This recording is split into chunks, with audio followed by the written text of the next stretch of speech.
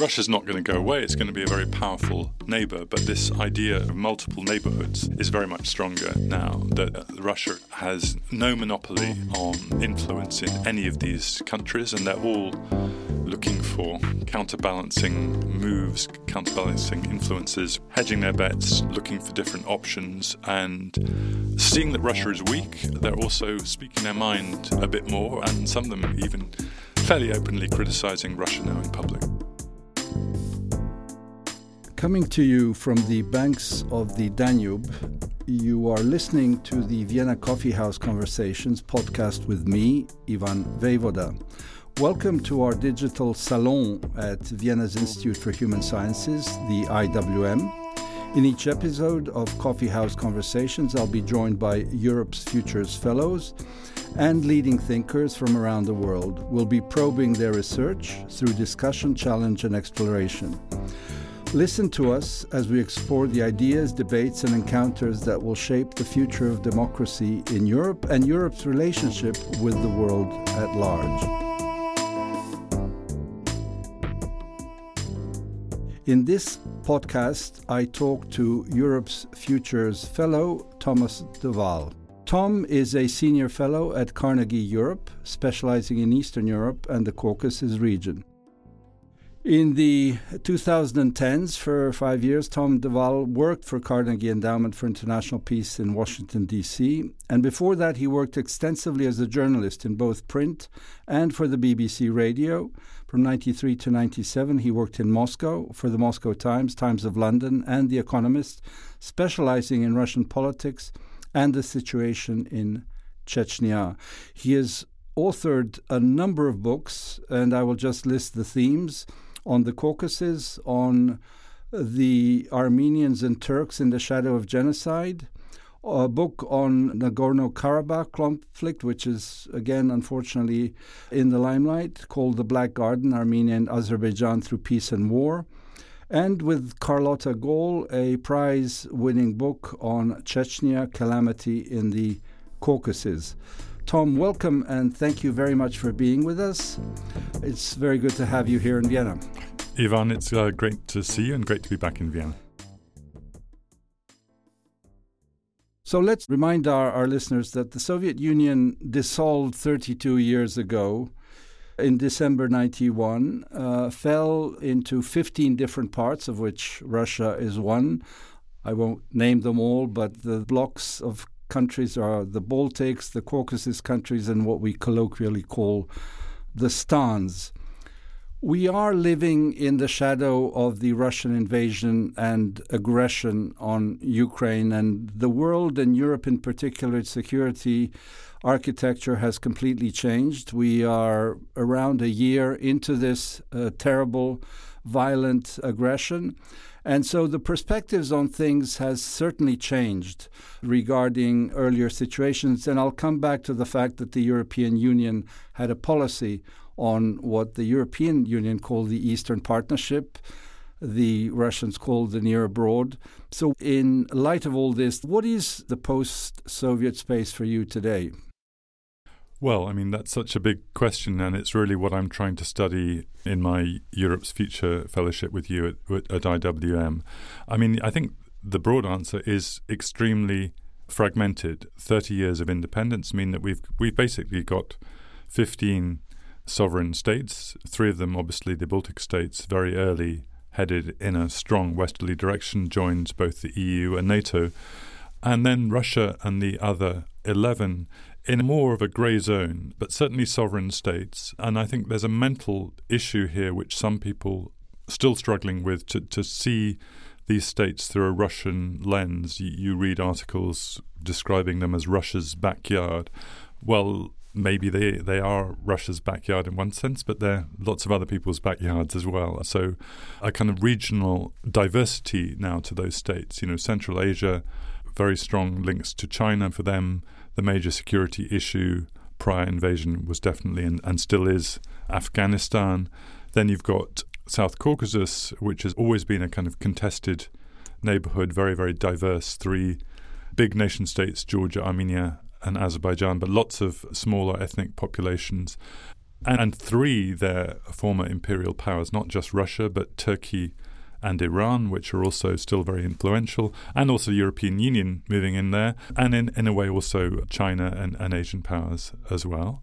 And then, of course, you've got the Western three, which, again, very different now. Belarus, we saw that upsurge with the pro-democracy movement in 2020, which, had that succeeded, I doubt there would have been a war in Ukraine, but unfortunately that was suppressed. So they're sort of locked into the Russian camp, mostly against their will. Moldova, which has no border with Russia, has a border with the EU, small, poor, but also very Western-looking. And then, of course, Ukraine. So a story of incredible diversity and fragmentation and multiple neighborhoods. And in a way, the question which I think recurs to so many people who watch Russia and watch this part of the world is, why did Putin invade in 2022, 30 years after the end of the Soviet Union? These states had 3 decades to develop and had developed into fully sovereign nations. In 1992, this would have been much more logistically feasible, but 30 years on, it's almost as though he himself is trying to stop the clock, but stop the clock much too late, 30 years too late. Ukraine clearly is the biggest neighbor of both the European Union and of Russia. Nominally 44 million people, although politically, clearly Ukraine, after the Orange Revolution in 2004, opted for the European road, confirmed by the events in the Maidan in 2014. And clearly with what happened with the Russian invasion is that there was an awakening of the European Union, I would say, to its own responsibilities regarding countries who desired sovereignly to join the Western camp, the European Union. Ukraine and Moldova became full candidates for European Union membership in June 2022. Georgia, a potential candidate. And so my question would be, the EU initiated the Eastern Partnership back in May 2009 to bring closer these countries based on their own desire to join. How has that Eastern Partnership fared until the moment of the invasion, and what has happened to it afterwards? Historically, the Eastern Partnership started, I think, with the 3 Western countries, Ukraine, Moldova and Belarus, and then the Russia-Georgia war 2008 meant the EU could not afford to ignore Georgia and the South Caucasus in general. And people often ask, these 6 countries, they don't have so much in common, do they? They all have different trajectories. I guess the Eastern Partnership had a kind of rationale in the sense that if you have 6 countries, that puts them on the map, puts them on the agenda in the way that 1 or 2 can't be. So you had big heads of state coming to the Eastern Partnership summits, allocating money, so that generated a certain momentum. But obviously, Eastern Partnership, as we all know, it was a kind of compromise. It was basically, we're not going to give you a membership perspective, we're going to give you many other sweeteners instead, technological assistance and infrastructure and civil society forums. And that relationship had this complicated name, Deep and Comprehensive. Exactly, yeah. Exactly. And free trade agreements and so on. It was a way of muddling through, and these countries, obviously, all of them had lots of governance and corruption issues, which were, much more severe than say, even the Western Balkans. So there was powerful arguments within the EU about these countries are not ready for a membership perspective. But obviously the Ukraine war has suddenly changed everything in the sense that suddenly Western Europe cannot afford to ignore this region anymore.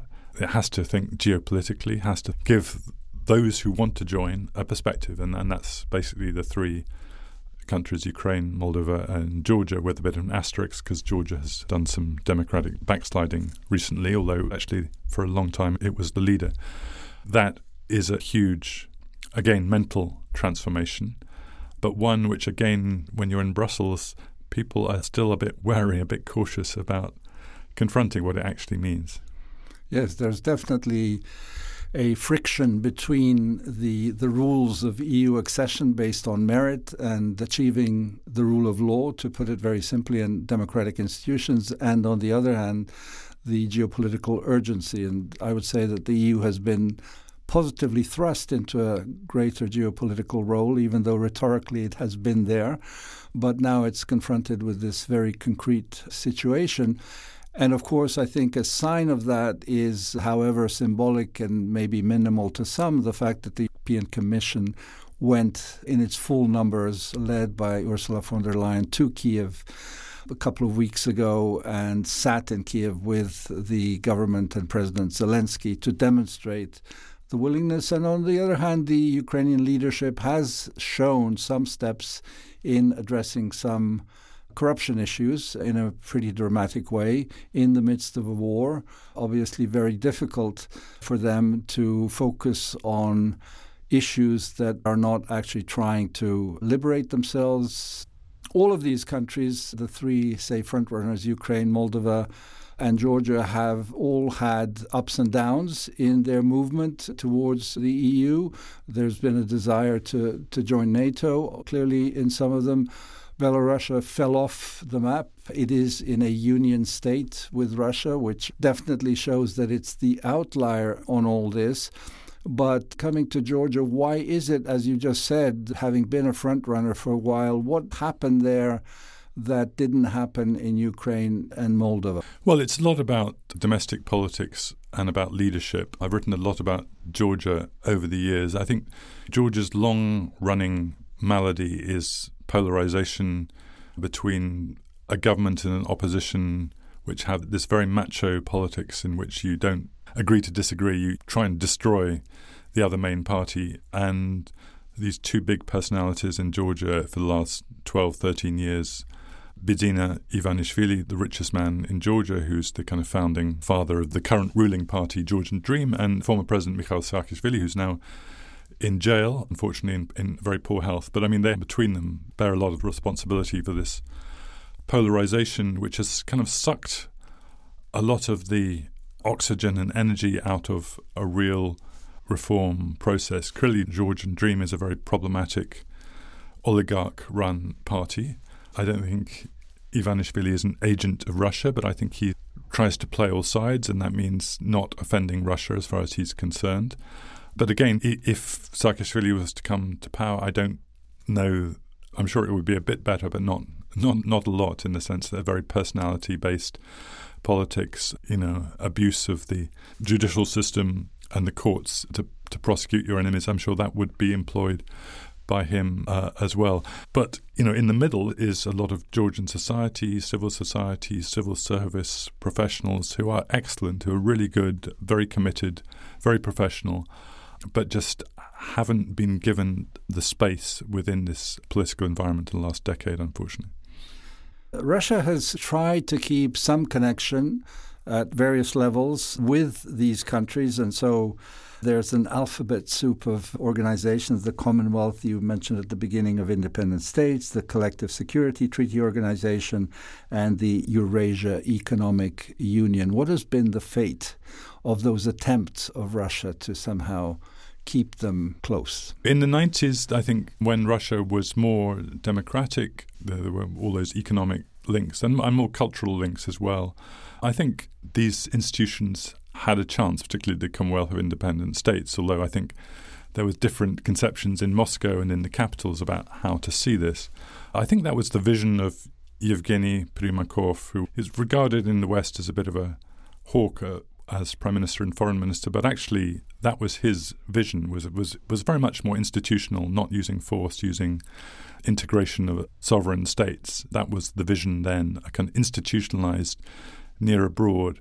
But then under Putin, it became much more instrumentalized, and it became much more about threat and use of hard power, and then the use of the military power, as we saw in South Ossetia in 2008, in Crimea and Donbass, and obviously now in Ukraine. And the result is a lot of countries stay members of these organizations. But take Armenia, which is a member of all three. The Armenian government clearly sees no utility in membership of the Eurasian Economic Union. It doesn't share a land border with Russia. It's now incurs sanctions for links with Russia. It appealed to the Collective Security Treaty Organization when Azerbaijan made incursions over its border, and there was no positive response because Moscow was playing both sides in that dispute. And so Armenian Prime Minister Nikol Pashinyan says pretty openly, what's the point of the CSTO? What's the point of this if we don't get anything from it? He says it maybe a bit more loudly, and others I think in Central Asia certainly think the same. So it's basically Russia over the years has over-relied on hard power and has failed to use all the soft power of trade, of the Russian language that it could have used, and even that is now compromised. Even the Russian language, which should have been a fairly neutral tool and resource. Millions of people speak it. Even now, that is compromised, and people are turning away from that. So it's almost, Putin is definitely, in that sense, his own worst enemy. To summarize very simply, there's a clear weakening of the reach that Russia has into those countries where it did have some influence. Obviously, we're not talking about Baltics or Caucasus. Yeah, and Russia's not going to go away. It's going to be a very powerful neighbor. But this idea of multiple neighborhoods is very much stronger now, that Russia has no monopoly on influence in any of these countries, and they're all looking for counterbalancing moves, counterbalancing influences, whether it be from Turkey in the case of Azerbaijan, or EU, obviously, or indeed China. So all of these countries are hedging their bets, looking for different options, and seeing that Russia is weak, they're also speaking their mind a bit more, and some of them even fairly openly criticizing Russia now in public. Let's dwell on China for a second. You mentioned it at the beginning and now again. Clearly, this is the neighborhood of the Stans. What do you see, apart from what you just said, that there's a wait and see? Is there anything more visible in China's policy towards this particular area? I mean, there's clearly the energy issue, gas, oil, things like that. Is there anything more beyond that? I don't think there's anything more beyond that, but what there is already is pretty powerful. Pipelines now running from Central Asia into China. It's a massive economic reach. And another interesting development is that there are basically the three routes between China, the kind of industrial powerhouse, and Europe. There's overland route via Russia, which is obviously compromised by the war. Some of it is still working, but a lot isn't, particularly by rail. There's the maritime route by the Suez Canal, which is the cheapest, but also the longest. And, as we saw a couple of years ago, even the Suez Canal can get blocked. Mm-hmm. And then there's this third route, which is logistically and geographically the most difficult. It's across Central Asia, the Caspian Sea, through the South Caucasus, and then across the Black Sea or into Turkey to Europe. Now, that's only traditionally had about 1% of global freight traffic. It was actually already going up, but the Ukraine war has pushed that up massively. You've got massive queues of freight traffic of trucks in Georgia and Azerbaijan now as a result. So if that can be upgraded, that suddenly becomes an alternative route for China into Europe via Central Asia and Caucasus. And that's already happening. I mean, it's never going to take over, but it's going to, I think, become a significant freight and transit route. And there's been a sort of a positive push comes to shove on the basis of the Russian invasion between Turkey and Armenia now with the earthquake, that this famous bridge and border crossing has been opened after I don't know how many decades. Indeed. It'll be, I think, 30 years in April that Turkey-Armenia land border was closed. This is an issue I've spent many years working on, and obviously it was a massive tragedy, the biggest tragedy in decades, this earthquake. But if one small good thing has come out of it, it's that suddenly there's aid coming from Greece as well, but this border opening with humanitarian aid coming from Armenia, I think once that border has opened, it's much harder to close again.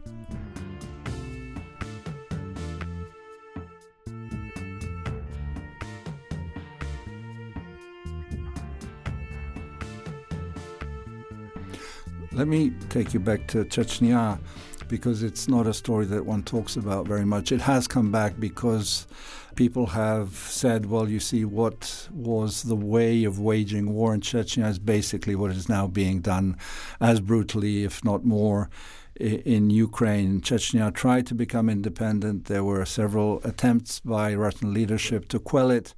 It was brutally quelled. What is the state in Chechnya today? Yeah, I mean, that's a very tragic story with some strong parallels and some quite significant differences as well. I mean, the significant difference, obviously, is that Chechnya, was not independent, was part of course, yeah. Russia, was not a sovereign state. And indeed, having been to Chechnya before the war broke out there, I saw so-called independent Chechnya, and it wasn't a serious enterprise. It was a bit of unfortunately, a kind of mafia little statelet with all the economic and business links open to Moscow, but self-rule by this not very pleasant regime there. It wasn't a great advertisement, unfortunately, for Chechen freedom. The Chechens certainly deserved some kind of freedom, but the independence I saw was not the answer. And then Russia, through two very, very brutal wars, suppressed that Chechen movement. And now you have this, for more than 15 years now, Ramzan Kadyrov, this warlord, who basically is independent in the way he runs his local affairs, but loyal to Putin otherwise.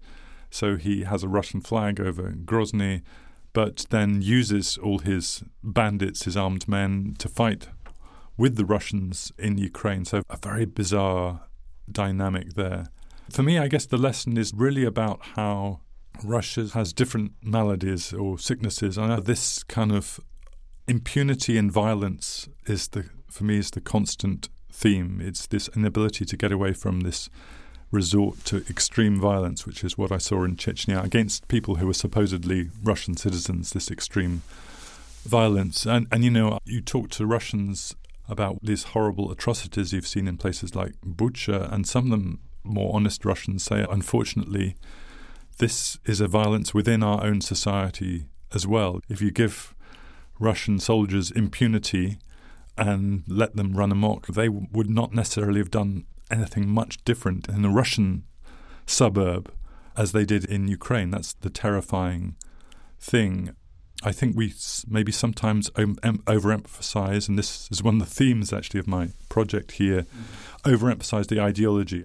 I think some of these actions are not about a thought-out ideology, a doctrine, a creed. It's about power and violence. It's about the power of the leader. It's about the power of the state, and the leader is the state. And it's about imposing that power and suppressing anyone who doesn't get with the project, whether they be internally or externally, with violence. I think that, for me, would be the description in a very crude form of the war in Ukraine. Many decades ago, I studied political science in Paris, and one of my professors was Hélène Carrère-Dancos, who then, 4 or 5 decades ago, talked about the Soviet Union and the dangers coming from these republics, whether it's the Ingushetias or Chechnyas, and the Islamic part of the Soviet Union, which leads me to a question as we come towards the end of our conversation, and that is, there's a lot of what I would call loose talk about the fact that Russia will fall apart in the not-too-distant future, given all the challenges that we mentioned. No need to enumerate them, whether Putin will fall or stay, etc. How realistic do you think this is, that there is a danger for this enormous country of 11 time zones to fall apart, or not? I don't see, certainly at the moment, Russian disintegration as a very likely scenario. I base that a lot on my experience of having watched Chechnya over many years, a place that had a kind of certain historical trauma, Stalinist deportation. It had a ethnic and demographic majority of Chechens over Russians. It had even a little economic base. It had its own oil industry, and it had a foreign border with Georgia and also with Azerbaijan. And yet, despite that, they were not able to mobilize for independence. I don't see any other part of Russia being able to repeat that, or even wanting to repeat that, to be honest. I think to decolonize Russia, it's a nice kind of romantic-sounding phrase, but actually I don't think it's going to happen. I think these people deserve freedom, but freedom of a different sort. They deserve some kind of democracy and the centre getting off their back, but not decolonization in the sense of the splitting away. And I do think that's actually quite dangerous talk, because, I mean, if we're talking about private armies suddenly splitting up Russia, what happens to all the nuclear weapons? What happens to all these massive conventional weapons in Russia? I think we've all maybe perhaps too much forgotten one of the bloodiest episodes in Russian history in the last century was the Civil War. And I think some kind of civil war, that's something I think to be a bit more cognizant of, to watch closely and not to welcome. I think there's also just, final point on this, there's a kind of philosophical basis to this. If we want to say that what we want out at the end of this is a free and sovereign Ukraine within internationally respected borders, I think we should tell the Russians that this is a universal principle being applied, and we apply that principle to them as well, that they have nothing to fear. We have a problem with Putin and his war and his government and his weapons and his violence, but we don't have a problem with a sovereign Russia within internationally recognized borders. And indeed, this imperial aggression, trying to reconquer territories that were part of the imperial pre-communist Russia or of the Soviet Union, and you rightly mentioned the invasion of Georgia itself. Russia has its foot in these three countries that are two candidates, Ukraine and Moldova, and Georgia potentially, with these territories in Moldova, Transnistria. We mentioned South Ossetia and Abkhazia, and of course the territories that Russia took in 2014, and principally Crimea. So whatever the outcome, and hopefully the Ukrainians can successfully regain full sovereignty over their territory, it remains that Russia will clearly not desist from trying to be a troublemaker and a spoiler in these areas. So as a final question, maybe changing tack a bit, but not fully, since your family harks from Odessa, from what is today Ukraine, the family spread out throughout Europe, came to Vienna and to Paris, and of course suffered terribly as a prominent Jewish family here in Vienna with the Nazi aggression, Hitler's Anschluss of Austria, and you have recently regained, rightly so, your Austrian citizenship. Tell me a bit how you feel with all this complexity of it's a true European story. Let me just put it that way. Sure. Well, I mean, first of all, I'm enjoying the fact that I'm an Austrian citizen. It's rather unfamiliar. My German is extremely basic. I'm working on it, but I'm working on it from a very low level. My wife, ironically, doesn't get the Austrian citizenship because she's not a blood descendant. Her German is much better. My daughter, who's 16, is learning German. So yeah, it's a good feeling to have that part of our ancestry, our heritage, recognized by the Austrian state. And I'm kind of touched by the way the various Austrian officials I meet refer to it are welcoming. Obviously, it doesn't detract from the terrible trauma that my grandmother and her family went through, but that was a previous generation, and I think the current generation is doing a fairly good job of acknowledging all that was done. But yes, for me, as a Russian speaker who started going to Odessa back in 1994, and I have a lot of writing which one day I will publish on the family in Odessa. I did some work in the archives there. That's even closer to me because of getting to know Odessa, although I don't think I'll ever become a Ukrainian citizen.